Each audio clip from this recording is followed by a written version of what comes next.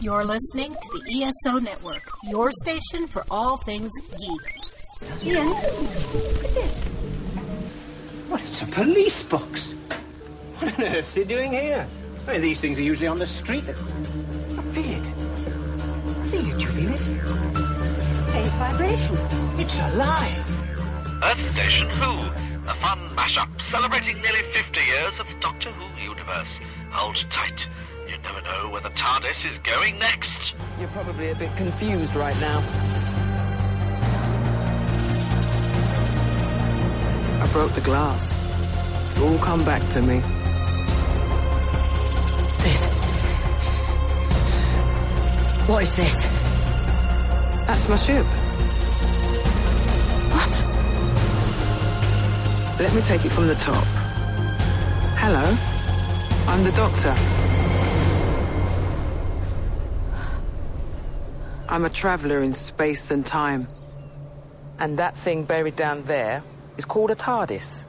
Time and relative dimension in space. You're gonna love this. Hey there, Station Who listeners, and welcome to another episode. This is going to be a fun one. We're going back to the Fourth Doctor era, and we are looking at Pyramids of Mars. I was actually really surprised when, this came up, and we realized we have never reviewed this one on this show. Show? Yeah, I think we did way back when on Earth Station 1. Yes, we did. When we were still doing Doctor Who stuff on there. So, but this is great. But we didn't have Mary then. We had a Bobby Nash, I think, or something at that point. And Mary is, light years beyond that, Light years. Light years. Exactly. He's just a writer. Mary is a writer and an artist. And yeah. just So there, Bobby. Yeah, exactly. Actually, Bobby's an artist too. Yeah, I know. I've seen his sketches. He's actually pretty good. He is. Yeah. So I'm pretty impressed. So we are going to be going back to 1975 and looking at the Fourth Doctor and Sarah Jane Smith taking on Sutekh. So it should be a lot of fun. I will be interesting to hear what you guys have to say about this. And, it's been a while since I've seen it, so it'll be very cool. Let me introduce my co-host for tonight. Of course, you've already heard Mary Ogle. Hi, everybody. It is fantastic to be here. It's always great to have you here, Mary. And, of course, Mr. Mike Gordon. Howdy. Yep, he's going to be walking like an Egyptian by the time this show's over tonight. We are all playthings of Sutekh. Exactly. It's interesting.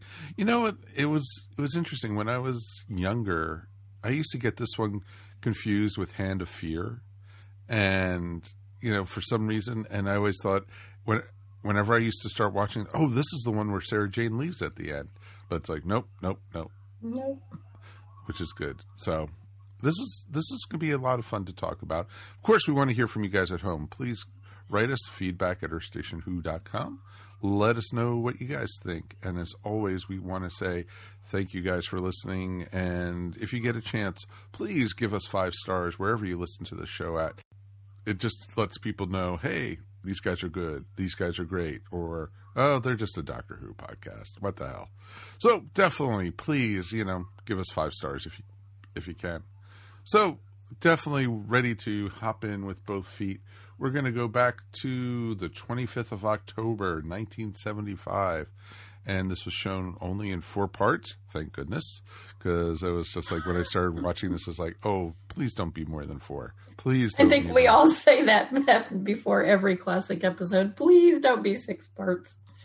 6, 8, or the dreaded 10-parter. And, we just pretend that one just doesn't exist. Exactly. So it's very interesting to do, and I remember seeing this one as a kid on PBS.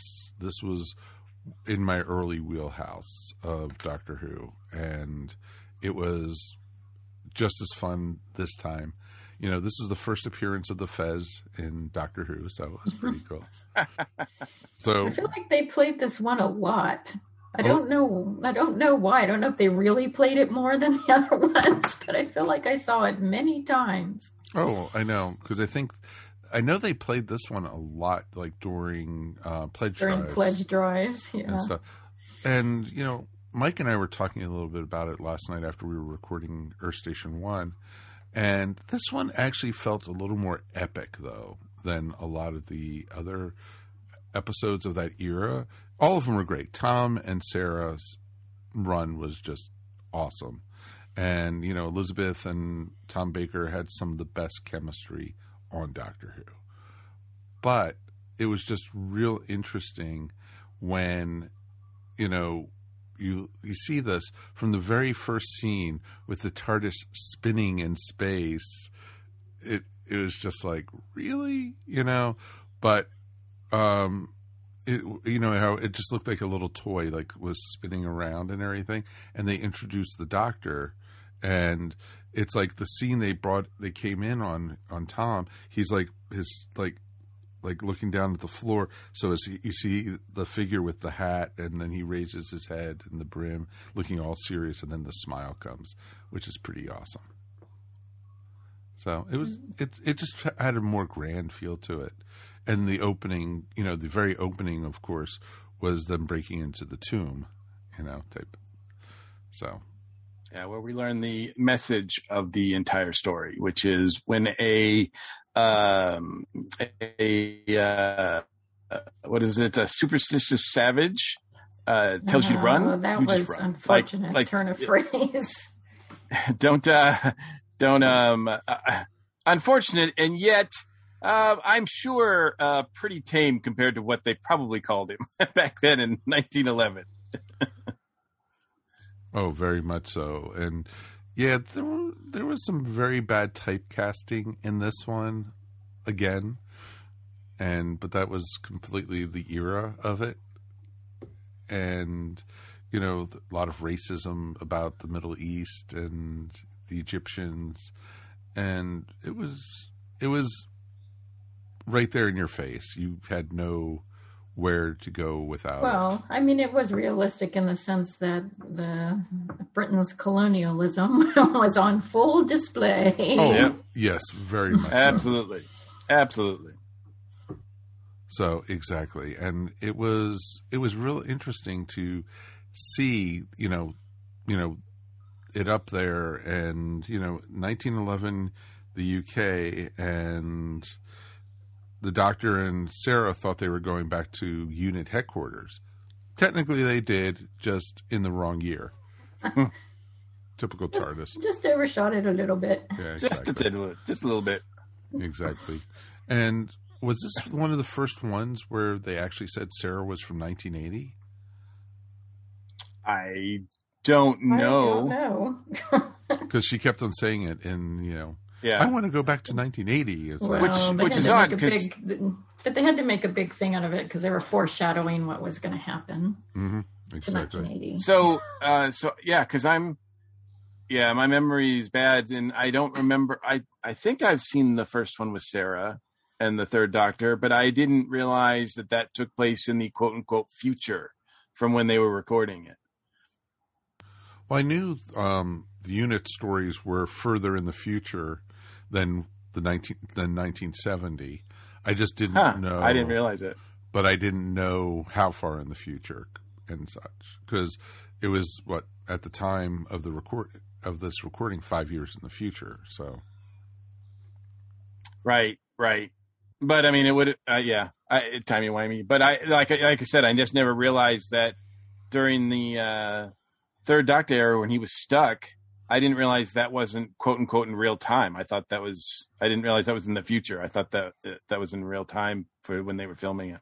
Well, they didn't do very much to make you feel like you were in the future. Yeah, I know. I just, I guess it didn't seem that futuristic to me. So, yeah. It's fine. He certainly doesn't.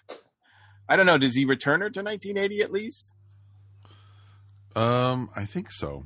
Yeah, but just not in the right. Yeah, town. just not in the right place. Just not in the right town. But I think it's the right year. He does get the year right, at least. So give him some credit. Well, exactly, and it wasn't so funny how sometimes he could just pilot it on it, right where he needs to go. Like, I need to go to Mars. Bam, he's right there. Sutik controls him, and suddenly he can fly the TARDIS. Exactly. Sarah's life is in danger. Fly the TARDIS, no problem. Just want to go on a leisurely flight. Let's go visit, the Brigadier. No way in heck. Nope. You wanna scare Sarah into like doing the right thing? We'll just go right to 1980. Mm-hmm, exactly. Yeah, he had no problem with that at all. No. You want to see the apocalypse? No problem. Want to see what will happen if we don't change things? Although I will admit, I was kind of struck by Sarah saying that. I mean, she's been with the Doctor well enough to know that he's not just going to like leave. Like, oh, the Sutekh is harming the planet. Let's you know what? Let's take a pass on this. Let's just go back to 1980. It's like, Sarah, this is not your first ride in the TARDIS. Yeah, that seemed a bit out of character for her. But it was neat because they actually, he said, "Oh, you want to go back to 1980? Let me show you what will happen if you go back to 1980 and we don't do anything." Yep. And it was like, "Doctor, where are we? 1980. It's where you wanted to go." But knowing the Doctor, it could have been anywhere. You're right. That's true. It could have been Venus or something, and he could have just told her, it's 1980, Sarah. You'll believe me. What do we always say about the Doctor? The Doctor lies. There you go. Exactly. So, but yeah, it was an interesting story. Liked all the characters in this. I thought it was very well done. And, I thought Tom was in control. This was the one where the Doctor was the smartest person in the room the whole time. I think this is one that shows that the Doctor has a real challenge on his hands. Like this is one I where never said he didn't have a challenge. Where Sutekh is like more powerful, stronger, knows what's going on. The Doctor is playing catch up all along, trying to figure out how to stop him. Keeps getting sidetracked left and right, and is really and credit to Tom, because this is before Tom is like, I think later on where Tom goes like, yeah, no, I won't do, like, I don't think the Doctor should be fooled this way or whatever. Because this, like that scene where between him and Sutekh, where Sutekh just, blasts his brain and all that. I mean, he sells the heck out of that scene. It looks like he's in agony. Yeah, and he is being tortured. Yeah, and it's not like Shatner overselling. It really looks like it really looks great. And I don't know that Tom does that later on. I don't know if Tom goes, yeah, maybe not. Maybe he just goes in and goes, Sutekh tries something and he like just pops out like, hey, do you want a jelly baby? It makes it such a more interesting story. Yeah. I really like that he's met someone who's basically his equal. Mm-hmm. And a villain that he can really spar with, not somebody who's too who he outwits too easily. Yeah, Sutekh is a great villain in this. I don't know if he shows up later in like any in any sort of Big Finish or anything like that. So I have to believe that with the power of this story and how well regarded it is, that this is not the quote unquote last we see of Sutekh. The 10th Doctor actually takes on Sutekh again in the comics, actually. Oh, well, that's cool. Yes, I don't remember if it was the first run of the 10th Doctor era or when he went to Titan. Oh, with the IDW. I think it was the IDW ones, because that was also the same era that Matt Smith's Doctor had David Bowie as a companion and a giant dinosaur. As you do. Yeah. So. I don't know when the first time I saw this was. Unfortunately, I feel like I watched some of it or saw parts of it when I was younger. But to be honest with you, those brain cells are long since accessible to me. But I do know that, during my rewatch, and I think that when we did our review on Earth Station 1 many moons ago, I fell in love with this story. This is one of my favorites. This is the way it's written, the adventure elements to it, the pacing, the characterizations, the threats, the cliffhangers. I just think everything works so well in this story. Mm-hmm. It does very, very well. And I think the only things that didn't work for me were the very busty mummies. I love the mummies. I love the robot mummies, or the mummy robots, whatever you want to call them. Oh, they were fun, but The it was Mobots. the it's like they. Did you say Mobots?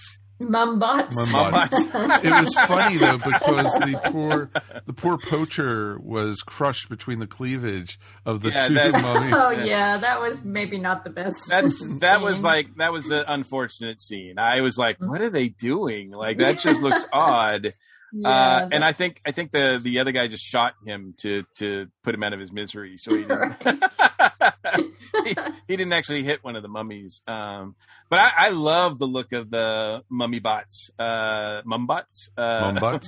I looked it up because I was like, are they robot mummies? Are they mummy robots? And I guess when they sell them as action figures, they call them mummy robot. So yes. So I guess technically they're mummy robots. And by the way, I want like action figures of these guys for the longest time, but they are not cheap. They have them, but man, you have to pay a lot. Especially for the ones that are just the plain wrapped mummies instead of like the gold ones that you find on Mars. Horses. The one that works for horses. Yeah, the ones that work for horse. Boy, you got to be careful when you say that, right? Yeah. But they have an awesome play set, a couple of play sets that you can build that whole pyramid that Sarah Jane blows up. You can build that whole thing. You can build the whole chamber and Mars and all that. I mean, they have some really cool stuff, but it's really pricey. And then of course, most of it is only available in the UK. So to ship it here is like 2 or 3 times what you would pay for the merchandise. So it's crazy. So I remember when I had the 5.5-inch figures, mm-hmm. I had like 4 of the mummies, and because they sold them as a 2-pack, if I remember correctly. Yeah. And so I bought 2 of them for my collection, and I had, most of them, I had the full run of the Doctor Who stuff, and it was like, all right, what other stuff are they putting out? They just did the mummies. And it's just like, I would love to have seen more stuff like that. Yeah, now you can get both kinds of mummies. You can get Horus, both in the mask and out of the mask. You mean Sutek? All right, Sutek, right. And then you can get the one of Marcus looks really good. And then they have a Tom Baker from that era too. They don't have a Sarah Jane from there, not that I could find, but that's one thing. Okay, so it begins, and you're right, Mike. It's a great beginning. Great for people who've never watched Doctor Who. I think this is really accessible because. Well, that's where I was thinking. It's like, wait a minute, this is going in for people who have not seen it before. But the Doctor's brooding because he's having some sort of midlife crisis, I guess, at 700 and what is it? 15 years? Yeah, he says 750, which is meaningless, of course. You throw it out. Yeah. I know. Now it's like, but Sarah comes out and like, look at what I found in one of the, the rooms. And he says, and actually it's one of those rare occasions where Tom refers to a previous Doctor incarnation where he says that was Victoria's. And she's like, what do you think? And he's like, whatever. And I'm sitting there thinking, and all throughout the story, I'm thinking, Sarah, it looks nice, but it's the most impractical thing you could have picked. I was thinking the same thing. It's like the absolute worst thing you want to be running around. Yeah. Try hiding in this bright white outfit in the woods. I'm like, how do you keep from tripping over it? Oh, I know. Exactly. I'm like, you poor thing. I'm like, man, she's had better costumes. Let's put it that way. I mean, like I said, she looked great in it, but for practical purposes, it was about as practical. Yeah, it makes sense that it was Victoria's. Yeah, of course it was. It was just like, and I love how he kept on calling her Victoria at first, and she was like, who? Oh, somebody I used to travel with. But no, I like the Egyptian aspect of it. And of course, this is during the peak, I think, Hinchcliffe years, where they're just knocking things out of the park. They have things that they're obviously telling these like stories that have a basis in classic horror, and this one is, of course, The Mummy. But they do their own science fiction Doctor Who spin on it, and I just like it a lot. Yep, I think it was pretty awesome. The effects it's just are really great. Fun. It's like watching one of those old time mummy movies. Yeah.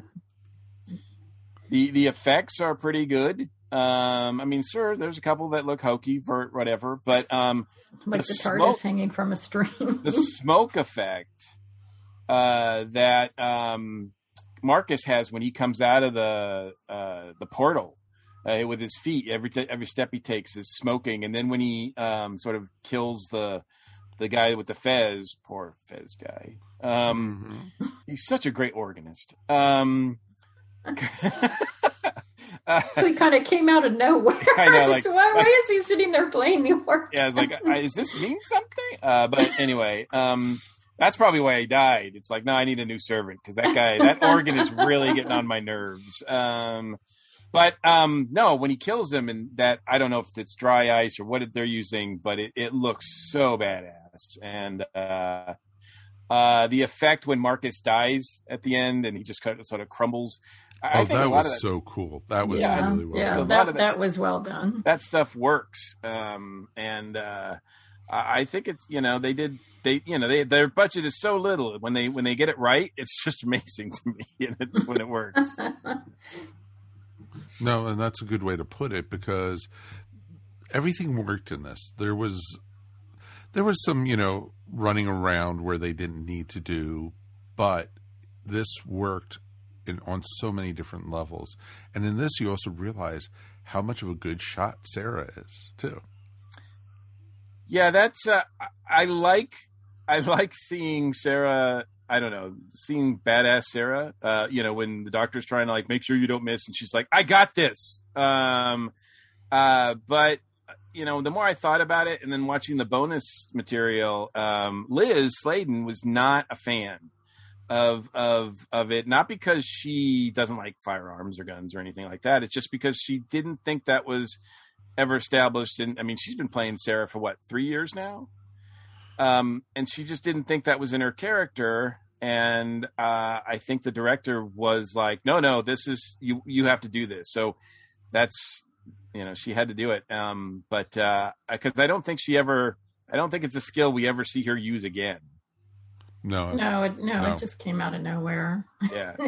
Just like we need something to happen here. We'll just have her do it. And you don't want to show the doctor shooting the gun. Yeah. Well, yeah, right. And the doctor's in he's in mummy form, which I was stunned. If you had told, I was thinking, there's no way Tom is actually in that outfit. No way that Tom. Now later on, Tom probably is like, hell no, I'm not getting in that. But this is still early Tom, and apparently he did get in that outfit because they had a bunch of kids on set that were visiting the set that day from a nearby school, and he was walking around and they had no idea until he lifted off the helmet that it was really Tom Baker underneath there. And I was like, wow. I want to see how they got all the curls under there, How do they get the scarf underneath there? Exactly. So, but yeah, no, I thought it was fun. Some of the characters are a little overblown, but I thought overall, the story moved. The cliffhangers were awesome. The villain was great. Sutekh was awesome. Sutekh's great, but also Marcus, played by Bernard Archer, really good. He just has that. Looks like he belongs in a Hammer movie. Like he just has that lip that sticks, that bottom lip that sticks up, and his eyes and the makeup they put on there to accentuate that. He just looks evil. There was a lot in this episode, actually. I'm glad you brought up Hammer, because it felt like it could have easily fit into a Hammer film. Most of Hinchcliffe's episodes feel it's definitely influenced.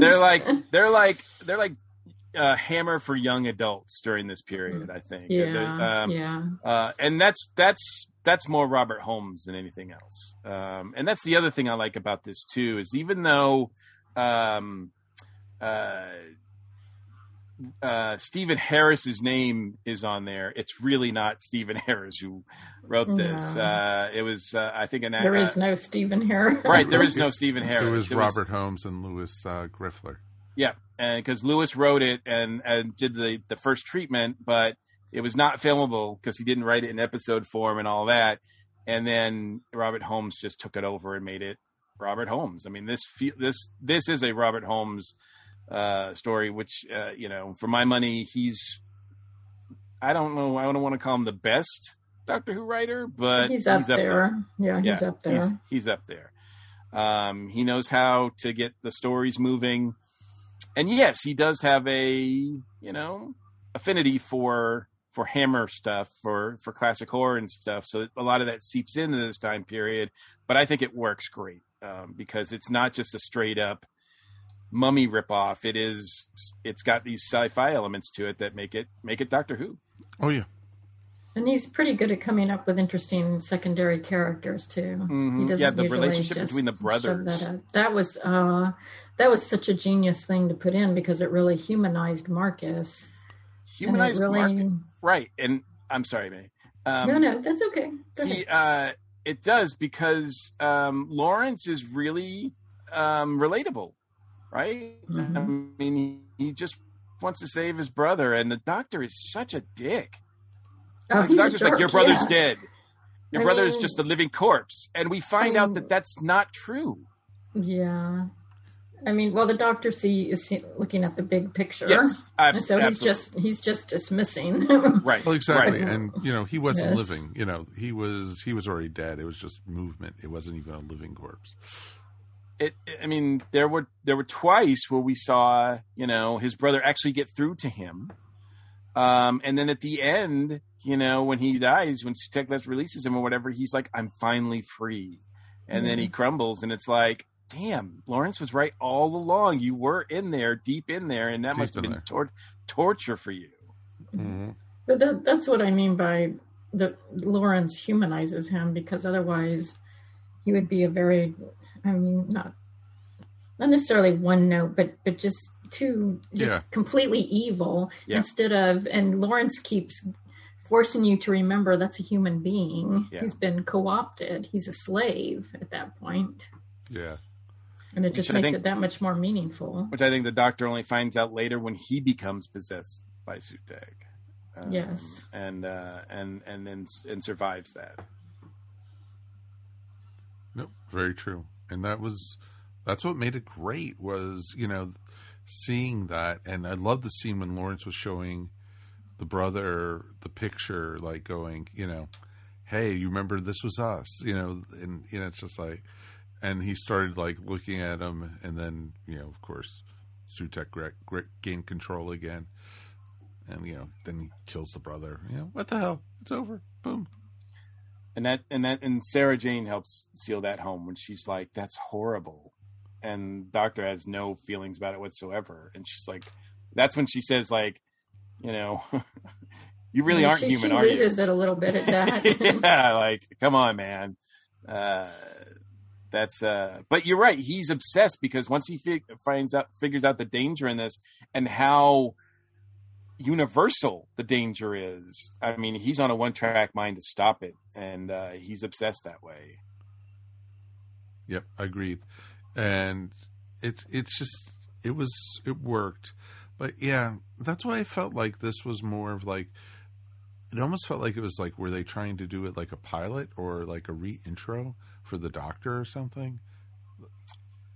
I don't know. It's it's the third story in the 13th season, so it's really kind of in the middle.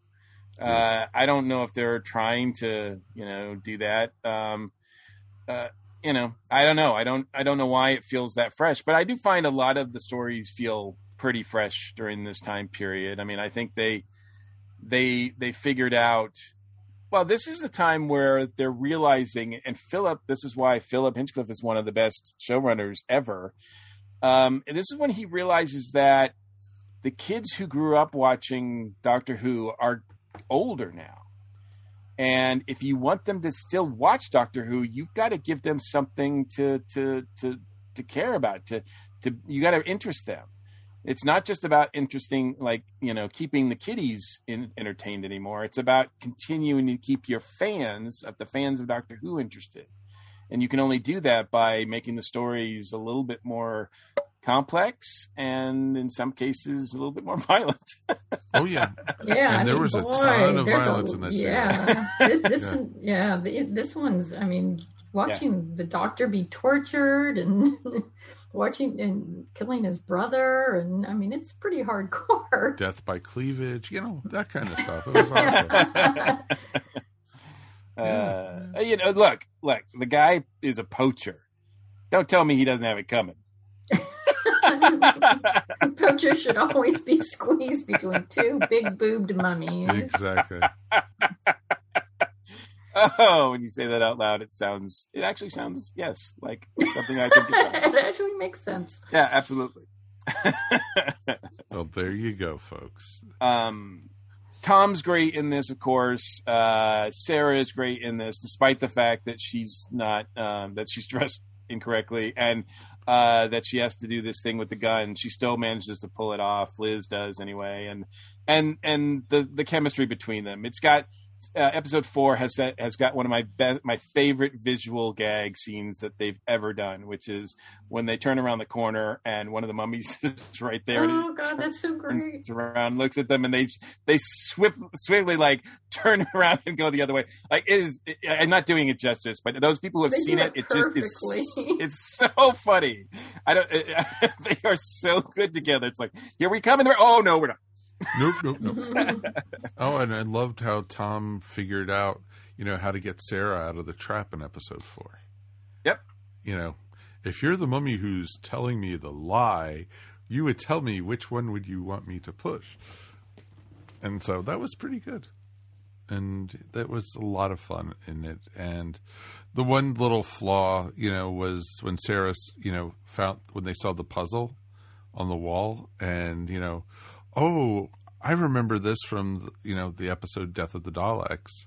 She never saw that in Death of the Daleks. She didn't go into the city with the third Doctor. She just heard about it afterwards. Exactly. It's like, oops. Because don't tell me the Doctor didn't brag about it. Oh, of course. Especially the Pertwee Doctor. Damn straight he did. Exactly. Sarah, you would have, he would have been just sitting there, talking about it for hours and hours and hours. So this is cool. Any final thoughts or anything on this before we go ahead and review? I don't know. I love this one so much. So I've got nothing but raves about it, really. Okay. I'm not saying there's no shortcomings to it, because obviously there are, but I don't care. The TARDIS on the string. And you know what? If that's the only shortcoming, then it doesn't even matter. Hey, at least the TARDIS just didn't pop in. yeah. Well, I like the TARDIS, and I don't know. It's one of the rare times I think we see in the classic era that he has that he uses a key for it. I think, isn't it? Oh yeah, they've had used the key at other times, but I love how the key was floating on a string. Yeah. Why wasn't that smoking? Yeah. Everything else that came out of the portal was smoking. Yeah, that was funny. All right, let's go ahead. 1 out of 5 TARDISes, 1 being the worst, 5 being the best. Mary, you want to go first tonight? I'm giving it a 5. There are little things I could ding it on, but this is one of my favorite episodes of the classic era. I have seen it many times, and it holds up every time. Mm-hmm. It's still, there. Sometimes we watch some of these episodes, and I'm like checking my watch every 10 minutes. Is it over yet? Is this thing really going to go on this long? But not this one. This one it's just fun. It is just so much fun. And it is a lot like watching an old Hammer movie, and has kind of the same sensibility and the same sense of fun. I would recommend this to anybody, whether you're a Doctor Who fan or not. Go watch it. It's great. Awesome. Mikey? Again, 5. This is the peak of the Philip Hinchcliffe era. This is the peak of the Robert Holmes era. This is the peak of the Fourth Doctor and his best friend Sarah Jane Smith era. Everything is just working here really well. The story is well told and tight. Like there's not too many wasted scenes, if any. It just goes by really quickly. If it was 6 parts, I'm like, I don't know if I would have noticed, because I'm like, wow, it's just so fun to watch. We didn't mention, one thing we didn't mention is that it is one of the earliest Doctor Who, I think, that was directed by a woman. It was directed by Patty Russell, who was one of the earliest female directors at the BBC. And so credit to her for doing that. And such a great job, because this is one of the classics. For me, it's like right up there in my top 5. No, that's awesome. That is really awesome. For me, actually, I'm going to give this a 4.5. I loved it. Don't get me wrong. It was great. Just a little typical 1975 Doctor Who isms, the effects a little bit and such pushed it down for me. And then the other thing was, how did Sarah's dress stay white the whole time with her walking through the woods and everything, and falling down all the time, and so it's just like, okay. So 4.5. It's still great. Please, definitely watch it. I did check around, and I did see that Big Finish actually had a Bernice Summerfield adventure, The Triumph of Sutekh. So in the 7th Doctor era. So definitely you could possibly check that out. So, and then of course the comics, the 10th Doctor took on Sutekh for a major storyline, and it lasted almost a year, I think, in the comics. So definitely, if you get chance to, if you like the characters and you love the story, might as well follow it up. It's pretty awesome. And Gabriel Wolf, who does the voice and so excellently, is still around. Like, I mean, granted, he's like 88 or whatever, but come on, Big Finish, like use him. He's got such a great voice. Yeah, he did the Beast in Satan Pit. Yep. Oh wow, did he? And he also did play. That's awesome. He also did play Sutekh in the audio adventure too. What a tie-in that is, that he's the Beast in the Satan Pit, because one of his names is, that the Doctor calls him in this, is Satan. Yep, exactly. Yep. So pretty awesome. So definitely would love to hear from you guys. Please write us feedback at earthstationwho.com. Let us know what you guys thought. Pretty awesome episode to review, guys. Thank you guys for joining us as always. And, let's thank our crew, of course. Ms. Mary Ogle. Thank you so much for having me. This was a fantastic episode to talk about. Want to promote your stuff? You can find me at maryogle.com or on Etsy at eVision Arts. And Mr. Mike, we made it through another one, sir. We did, and as always, it's my pleasure. And if anybody can hook me up with some of those play sets of Sutekh. That's what they're called. The play sets of Sutekh line of the toys or whatever. Let me know, because man, I'd love to have that stuff. That is awesome. That would be awesome. So definitely love to hear from you guys. Join us again next time, and we are going to have a listener request episode. So we will let you know what we're going to be reviewing when we review it. So it should be a lot of fun. But until then, on behalf of myself, Mike Faber, and of course, Mike Gordon and Mary Ogle, we will see you here next time on the Earth Station Who podcast. Peace. And we are done. Boom. Woohoo! You have been listening to Earth Station Who, a bi-weekly pop culture podcast dedicated to all things Doctor Who, featuring talents from across the universe. All topics on the show are the sole opinions of the individual and are used for entertainment value alone.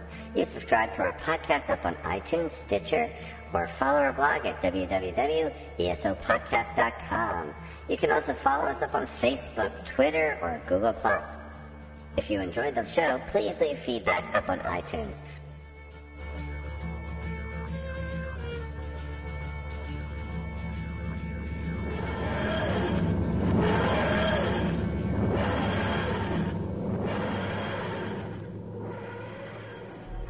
Look, we gotta talk. Yeah, Thunder Talk. We're going all kinds of sideways with that sweet nerd junk.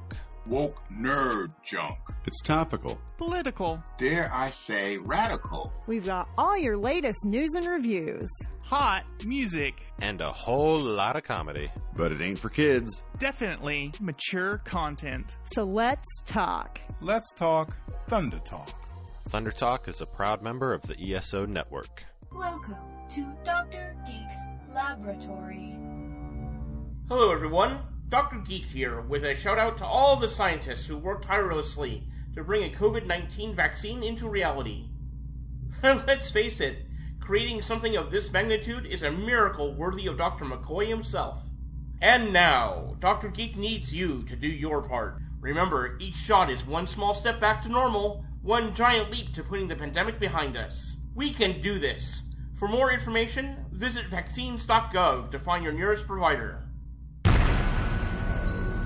This has been a broadcast of the ESO Network. Be part of the crew and help support our shows by donating to our ESO Patreon or by shopping at the TeePublic store, which can all be found at www.esonetwork.com.